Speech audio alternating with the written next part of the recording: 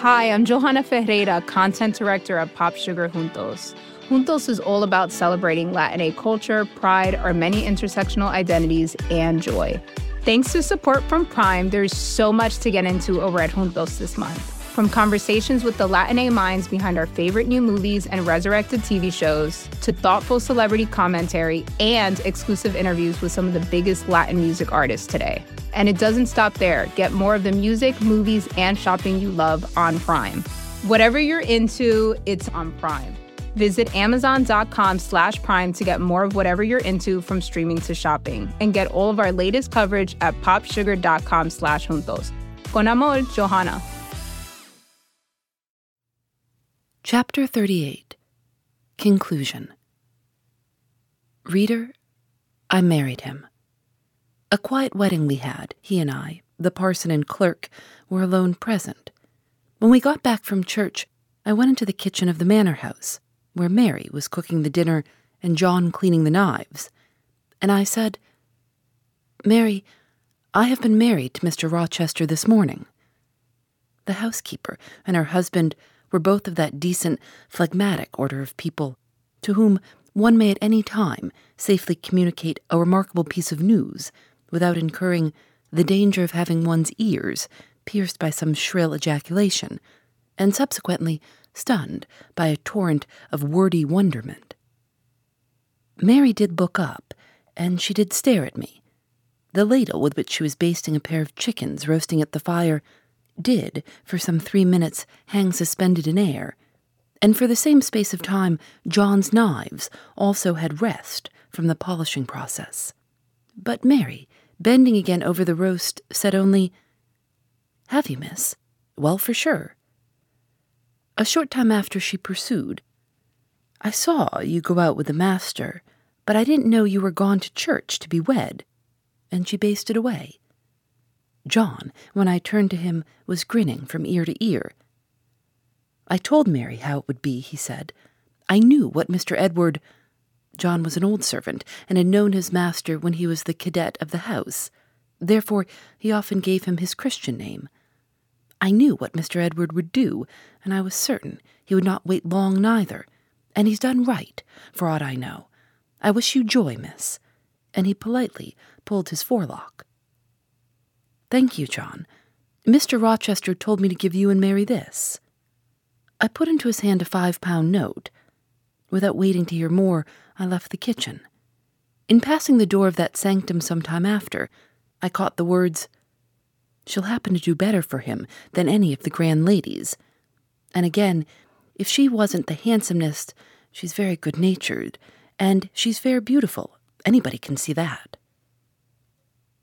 I wrote to Morehouse and to Cambridge immediately to say what I had done, fully explaining also why I had thus acted. Diana and Mary approved the step unreservedly. Diana announced that she would just give me time to get over the honeymoon, and then she would come and see me. "She had better not wait till then, Jane," said Mr. Rochester, when I read her letter to him. "If she does, she will be too late, for our honeymoon will shine our life long. Its beams will only fade over your grave or mine." How St. John received the news, I don't know. He never answered the letter in which I communicated it. Yet 6 months after he wrote to me, without, however, mentioning Mr. Rochester's name or alluding to my marriage. His letter was then calm, and though very serious, kind. He has maintained a regular, though not frequent, correspondence ever since. He hopes I am happy, and trusts I am not of those who live without God in the world, and only mind earthly things. You have not quite forgotten little Adele, have you, reader? I had not. I soon asked and obtained leave of Mr. Rochester to go and see her at the school where he had placed her. Her frantic joy at beholding me again moved me much. She looked pale and thin. She said she was not happy. I found the rules of the establishment were too strict, its course of study too severe for a child of her age. I took her home with me. I meant to become her governess once more, but I soon found this impracticable. My time and cares were now required by another. My husband needed them all. So I sought out a school conducted on a more indulgent system, and near enough to permit of my visiting her often and bringing her home sometimes. I took care she should never want for anything that could contribute to her comfort.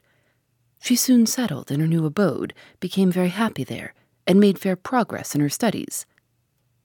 As she grew up, a sound English education corrected in a great measure her French defects, and when she left school, I found in her a pleasing and obliging companion, docile, good-tempered, and well-principled. By her grateful attention to me and mine, she has long since well repaid any little kindness I ever had it in my power to offer her. My tale draws to its close. One word respecting my experience of married life, and one brief glance at the fortunes of those whose names have most frequently recurred in this narrative, and I have done. I have now been married 10 years. I know what it is to live entirely for and with what I love best on earth. I hold myself supremely blessed beyond what language can express, because I am my husband's life as fully as he is mine. No woman was ever nearer to her mate than I am, ever more absolutely bone of his bone and flesh of his flesh. I know no weariness of my Edward's society. He knows none of mine, any more than we each do of the pulsation of the heart that beats in our separate bosoms.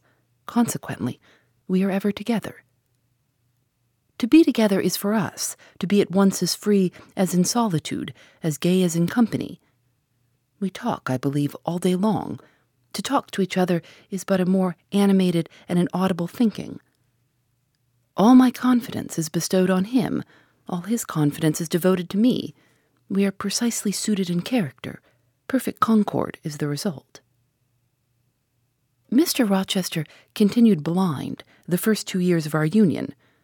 Perhaps it was that circumstance that drew us so very near, that knit us so very close. For I was then his vision, as I am still his right hand. Literally, I was, what he often called me, the apple of his eye. He saw nature, he saw books through me, and never did I weary of gazing for his behalf, and of putting into words the effect of field, tree, town, river, cloud, sunbeam, of the landscape before us, of the weather round us, and impressing by sound on his ear what light could no longer stamp on his eye. Never did I weary of reading to him. Never did I weary of conducting him where he wished to go, of doing for him what he wished to be done. And there was a pleasure in my services, most full, most exquisite, even though sad, because he claimed these services without painful shame or damping humiliation. He loved me so truly that he knew no reluctance in profiting by my attendance. He felt I loved him so fondly that to yield that attendance was to indulge my sweetest wishes. One morning, at the end of the 2 years, as I was writing a letter to his dictation, he came and bent over me and said, "Jane, have you a glittering ornament round your neck?" I had a gold watch chain. I answered yes. "And have you a pale blue dress on?" I had. He informed me then that for some time he had fancied the obscurity clouding one eye was becoming less dense, and that now he was sure of it. He and I went up to London. He had the advice of an eminent oculist, and he eventually recovered the sight of that one eye. He cannot now see very distinctly. He cannot read or write much, but he can find his way without being led by the hand. The sky is no longer a blank to him, the earth no longer a void. When his firstborn was put into his arms, he could see that the boy had inherited his own eyes, as they once were, large, brilliant, and black.